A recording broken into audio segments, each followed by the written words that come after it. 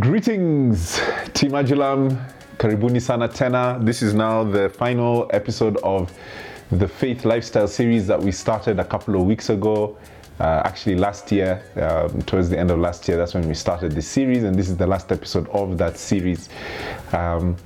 So today what we're going to do is that we're going to look at the story of the Roman centurion who was commended by Yeshua for having great faith. And so I want us to read from Luke 7 from verse 1 to 10. Luke 7, 1 to 10. Let's read. When Jesus had finished saying all this to the people who were listening, he entered Capernaum. There's a centurion servant who his master valued highly, was sick and about to die. The centurion heard of Jesus and sent some elders of the Jews to him, asking him to come and heal his servant.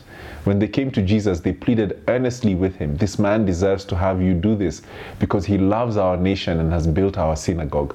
So Jesus went with them. He was not far from the house where the centurion sent friends to say to him, "Lord, don't trouble yourself, for I do not deserve to have you come under my roof. That is why I did not even consider myself worthy to come to you, but say the word and my servant will be healed. For I myself am a man under authority, with soldiers under me. I tell this one, go, and he goes, and that one, come, and he comes. I say to my servant, do this, and he does it." When Jesus heard this, he was amazed at him. And turning to the crowd following him, he said, "I tell you, I have not found such great faith even in Israel." Then the men who had been sent returned to the house and found the servant well. Now again, the context around this story is that earlier in the day, what Jesus had been doing is that he preached the famous Sermon on the Mount in Galilee, right? And so Galilee is now different from where Capernaum is, which is where this story comes from. But the thing is that, so he's done the famous Sermon on the Mount, the Beatitudes, all that. And the thing is that for the people that were listening to him, a lot of those within the Jewish community considered Yeshua to be a rabbi, right? And the responsibility of a rabbi was to teach the law. No one had any authority to refine the law. The responsibility was to teach the law. But here, Yeshua, what he does is that he tells the people, who many consider him to be a rabbi, where he's saying to them, "You have heard it said, you shall not murder, but I tell you, anyone who is angry with brother or sister will be subject to judgment." Or he says, "You have heard it said, you shall not commit adultery, but I tell you that anyone who looks at a woman lustfully has already committed adultery with her in his heart. You have heard it said, eye for eye and tooth for tooth, but I tell you, do not resist an evil person. If anyone slaps you on the right cheek, turn them the other cheek also." This, what Yeshua is doing here, is completely unheard of. Who is this guy refining the scriptures? No one has that kind of authority. In Matthew 7 verse 28, it says that the people were so astonished by this guy's teaching and the way he taught, that it says the crowds were amazed at his teaching, because he taught as one who had authority and not as their teachers of the law.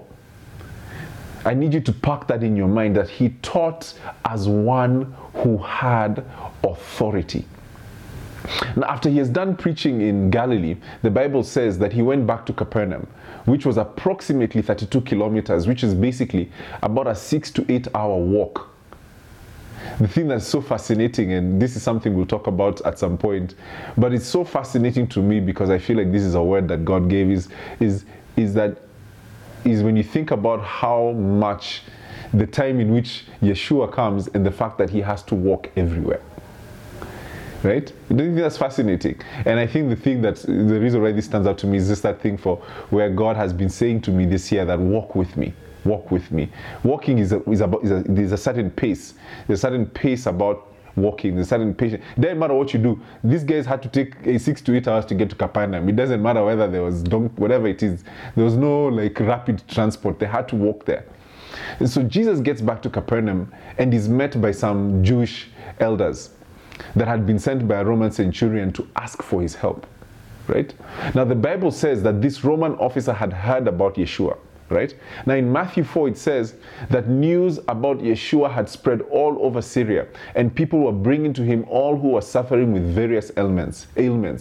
And so we know that the Roman officer who who was especially compassionate towards Jewish people, who would have heard about Jesus.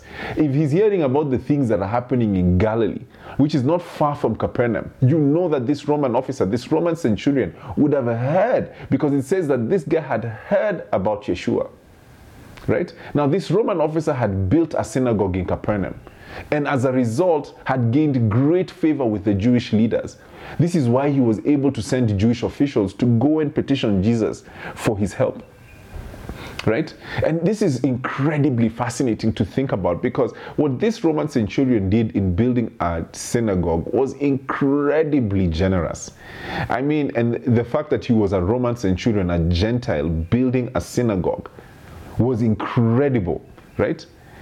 And the thing that's so fascinating for me, like when you realize that, you know, generous people are never far from the kingdom, like God loves people who give. Because if you remember the story, this is so interesting that when you connect this to, remember the story of, in Acts 10 of Peter and Cornelius, who was also a centurion, right? And it says of him, this Roman centurion, the Cornelius, that he and all his family were devout and God-fearing.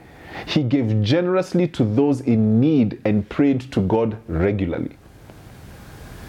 He then went on to have the gospel literally delivered to him and his whole household being filled with the Holy Spirit. They were the first Gentiles to receive the Holy Spirit. A generous, prayerful centurion and his family were the first Gentiles to receive the gift of the Holy Spirit. And so, like the centurion in Capernaum, this Cornelius in Acts 10 too loved the Jewish people and their faith and had acquired a reputation for generosity. So there's a lot of similarities between this Roman centurion, we don't know his name, who is in Capernaum, and as well as this Roman centurion who's in Cornelius, who is in Acts 10. Right? And you know the thing is that it's not within reach to say that the Roman centurion had, from what we've understood, had probably heard of the miracles that Yeshua had performed.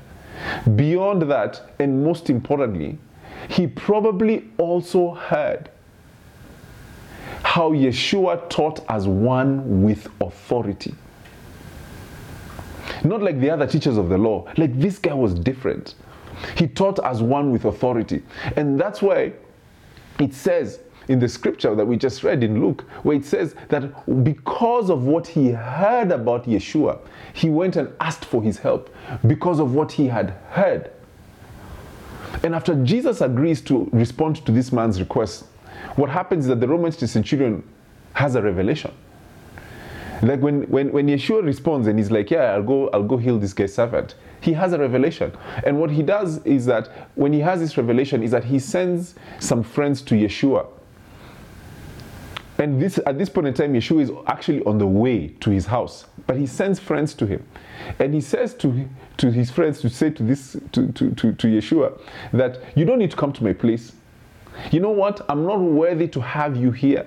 You just say the word, and my servant will be healed. Then he says, because I too am a man under authority. Basically, what he's saying is that he understands how authority works, because he too was a man with authority. When he says to one, go, they go, and to another, come, they come. In essence, he was saying his word is power. Whatever he says must happen. And so the Roman centurion pieced it together that based on what he had heard about Yeshua, how he healed, how he taught, that this was a man under authority.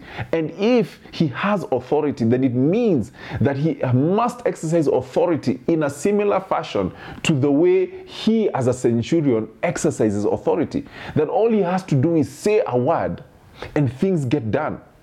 Similar to the way he gives off a command and things get done. And the thing is that when Yeshua hears this, it says he marveled at this guy. He was amazed. Imagine that. Can you imagine that this guy had the kind of faith? Man, I pray that we would have the kind of faith where literally God is like, wow, this is what happened. Imagine this guy, Jesus is literally like, wow. This man's faith amazed Yeshua to the extent that he turns Yeshua turns to those who are following him and he says, I have not found such great faith. And most shockingly was the fact that this was faith being exercised by a non-Jew, a Gentile.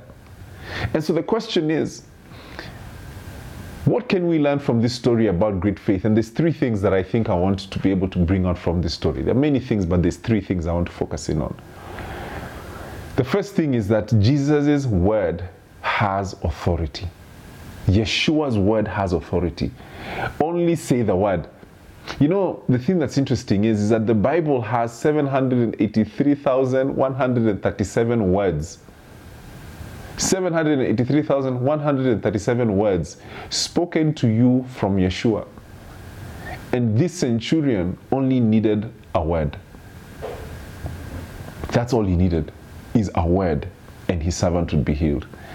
There's this guy called Herbert Lockyer in this book where he talks about, it's called All the Promises of the Bible. What he says is that during his reading of this word, he says, it took him like a year and a half, he says that he came up with a grand total of 8,810 promises given to us in God's word. If you calculate that, it's basically about 24 promises a day. Basically, a promise an hour for you. You have a promise every hour.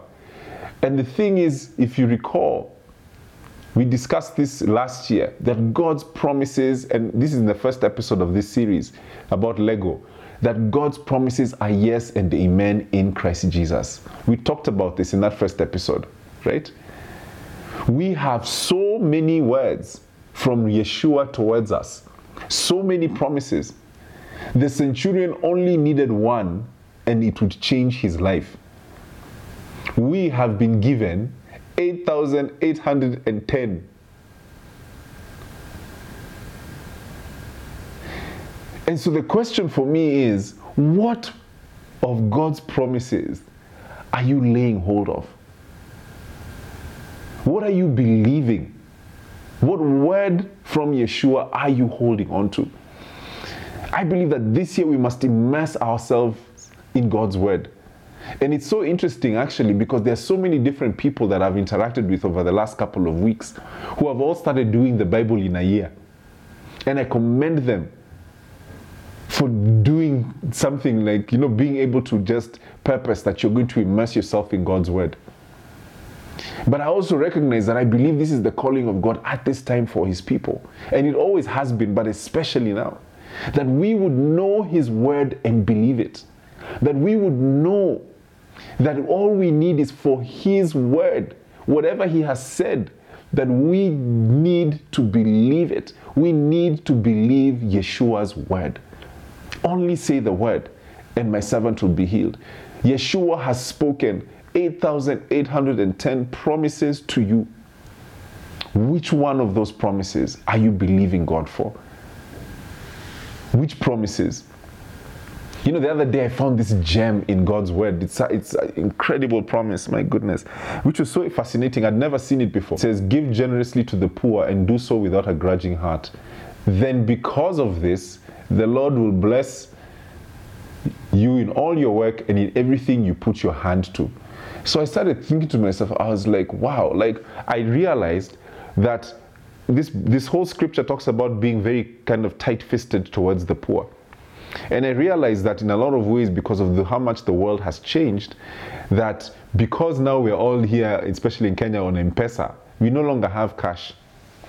And so what happens is that whenever you interact with people who are in need, oftentimes you don't have anything to give to them, right?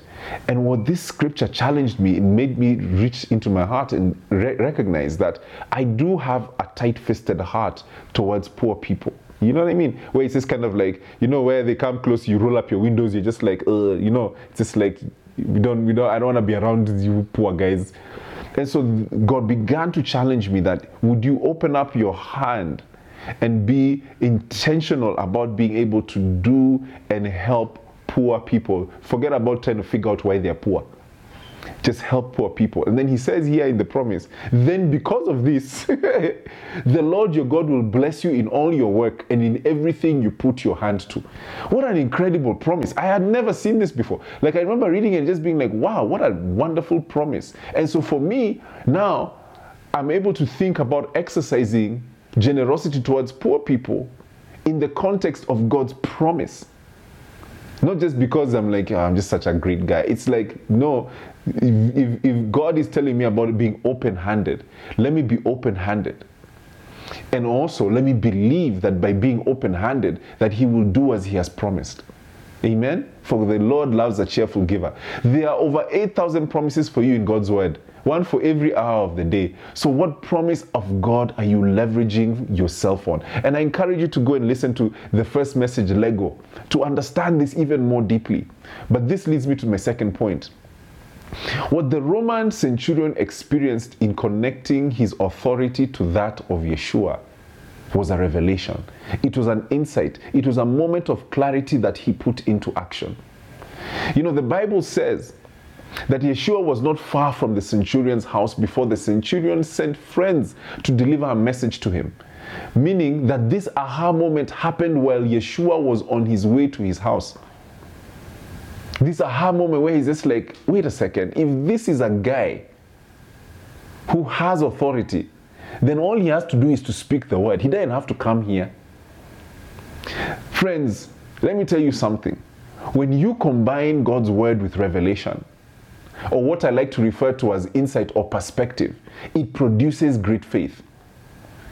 You know, I'm sure the centurion wasn't conscious that he was exercising great faith. Him himself is probably like, I'm sure in his home he came back, they were like, yo, Jesus was so hype about what you said. He must have been like, really? You know, like, he's just like, oh, but me, I was just, it wasn't like I was trying to have great faith. It was just something that I, like, just came to me. You know what I mean? Like, it's just like, well, if he has authority, you know. But here is Jesus marveling at this man's great faith. And he must have been so amazed and just being like, wow, I didn't know I was doing this. But the thing is that many of us have faith but no perspective. We have no insight. And the reason we don't have insight is because we don't ask for it. You know, what's so fascinating is that there's so many times where I'll go to God and I'll talk to him about something. And whenever I ask for, there's so many times where God will give you, like, it's like the thing isn't, the way you imagine the thing should be resolved isn't resolved in that way. Instead, what you receive is perspective. The Bible says, he who lacks wisdom, let him ask. He who lacks insight, let him ask. There are many times where you seek understanding regarding a situation, and rather than God changing that situation, instead he gives you perspective. He helps you understand it from a different way. And because of that perspective, you're able to exercise great faith.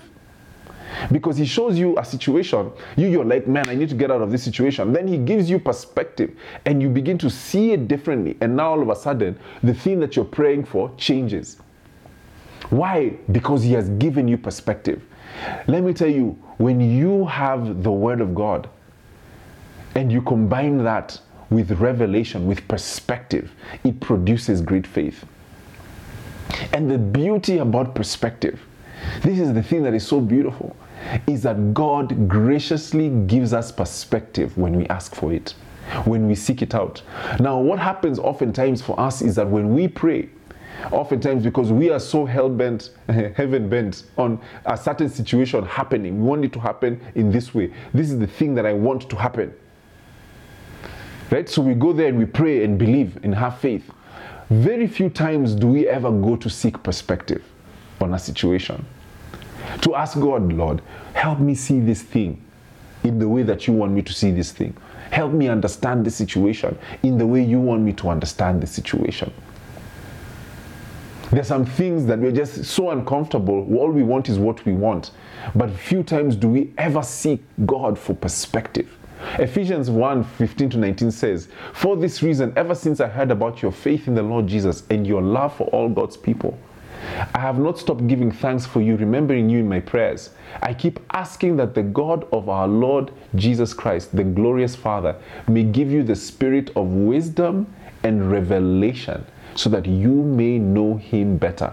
I pray that the eyes of your heart may be enlightened in order that you may know the hope to which he has called you, the riches of his glorious inheritance in his holy people, and his incomparably great power for us who believe. Here, Paul is commending the faith of these believers, but he's saying, I'm praying that your faith will be combined with perspective, with insight, that God would give you the spirit of wisdom and revelation to see things the way he's seeing things, to gain perspective, that you may be able to exercise great faith. Revelation comes from God. Perspective comes from him. He is able to open our eyes to see. And this opening of our eyes is what allows us to exercise great faith in him. And so when you're able to combine that, the word and perspective, that's where it is. It equals great faith, and allows us to be able to basically exercise great faith. Now, lastly,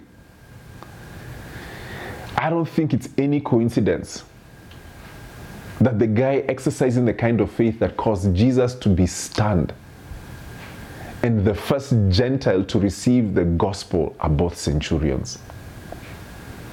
What's unique about these two individuals, one who has exercised great faith, yani mpaka Jesus is amazed, and this other guy who literally was the first Gentile to hear the gospel and to receive the gift of the Holy Spirit.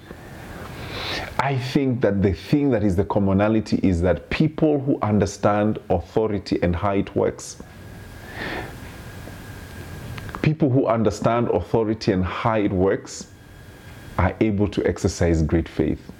I love how he explains his authority, this centurion, where he says, he doesn't say that I am a man with authority, but instead he says, I am a man under authority. That he's saying, the reason why I'm able to exercise authority is because I am under authority. So meaning that the people who are obeying my word are not obeying me, they're obeying the authority that I am under. They're obeying the authority of the what do they call the kingdom, the realm, the empire. Yes, they're obeying the authority of the empire by obeying me, because I too am a man under authority. And so the reason why he's able to exercise authority is because he is under authority. The reason why this stands out so profoundly to me is because many of us live our lives as though we are the final authority in the affairs of our lives. We do not understand that we are living under the authority of the living God. And so we don't consult God on things. We move on about like those with authority, not those under authority. The thing is that you are not the Lord of your life. The people who we are seeing here who are able to exercise great faith are those under authority. They operate under the confines of their commissioning authority. And so the question is, who's running your life? Who's making all the decisions for you? The other day there was a great opportunity that was offered to me, and while I was in the moment, I was already scheming and just being like, this is what I'm going to do, Nini, this is what I'm going to do this, oh my gosh. And then I had a moment where then I remembered, wait, but have you even talked to God about this before you go jumping the gun? Are you even sure this is from him in the first place? Right? So this thing has come, but now my mind had already moved into the place where I was operating as one with authority, like, what am I going to do? Versus as one under authority, who literally would be, let me go talk to God about this.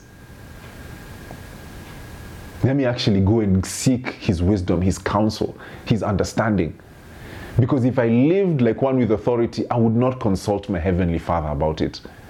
But as one under authority, I must. And the thing is that for all of us, is for us to understand that how we can be able to exercise great faith is by us fundamentally understanding that we are under the authority of God. And you will reap the benefits of great faith when you choose to live as one under authority, where you intentionally and regularly seek the Father to understand, to seek wisdom, to seek direction. If you remember the story in Joshua where the Israelites went and signed a contract with some guys who God had said were their enemies, but they didn't know because they had disguised themselves. And it says that the reason why these guys did it is because they did not consult the Lord. They made a mistake, but the mistake they made is that they didn't go and consult. Because if they went and consulted, God would have told them, these guys are deceiving you. And so then they were operating as those with authority. We can just sign, not recognizing that they were under authority and that they needed to first and foremost go and seek the Lord to understand how they should operate in this situation. When you intentionally and regularly seek the Father, like Yeshua did, that we talked about last week, where you go to regularly to places, to lonely places to pray, you're basically operating as one under authority. And this is the key, that this is the thing that this guy marvels at, that Yeshua marvels at. This guy was a man under authority. Are you under authority? Who runs your life? Who is the Lord of your life? Is it you? Are you the one with authority, or are you one under authority? Amen. And so let me do this. I want to summarize the 3 points that I've just mentioned today. The first one is, one word from Christ can change your life. We have thousands of promises given to us that we can anchor our lives on. And so my question is, what promises are you anchoring your life on this year from God's word? And the second thing that I said is that the word plus perspective produces great faith, and that perspective comes from God. Ask God for perspective into different situations so you can exercise great faith.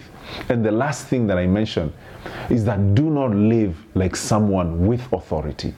Live like someone under authority. Seek the Lord in the decisions of your life. Live as one under authority. Amen. Amen. Allow me to pray for us. Dear Father, thank you so much for your word today. Father, I thank you that you are Lord of our lives, and we submit to you. Father, I pray in Jesus' holy name that you would remind us consistently to operate as those who are under authority. That every single thing that you're calling us to do, everything that you have ordained for us to do, can only be done under your authority. And so, Father, may you place it on our hearts to consistently come to you. And I ask that you'd forgive us for the times where we have gone rogue, where we have operated as these lone rangers and have not depended upon you to grant us and to give us wisdom and to guide our steps. And so today we submit ourselves before you. Would you guide us? Would you lead us? Would you grant us perspective? For it's in Jesus' holy name we pray. Amen. God bless you. Hey guys, thank you so much for watching. Listen, if this message blessed you, please be sure to share it with someone whom you love. Share it with a friend, a colleague, anyone. And then also, listen, support us. Support this ministry so that we can be able to make more dope content and be able to spread this message of the kingdom to as many people as possible. And then make sure that you subscribe. Sawa, subscribe. Subscribe, wherever the button. Subscribe. God bless you guys.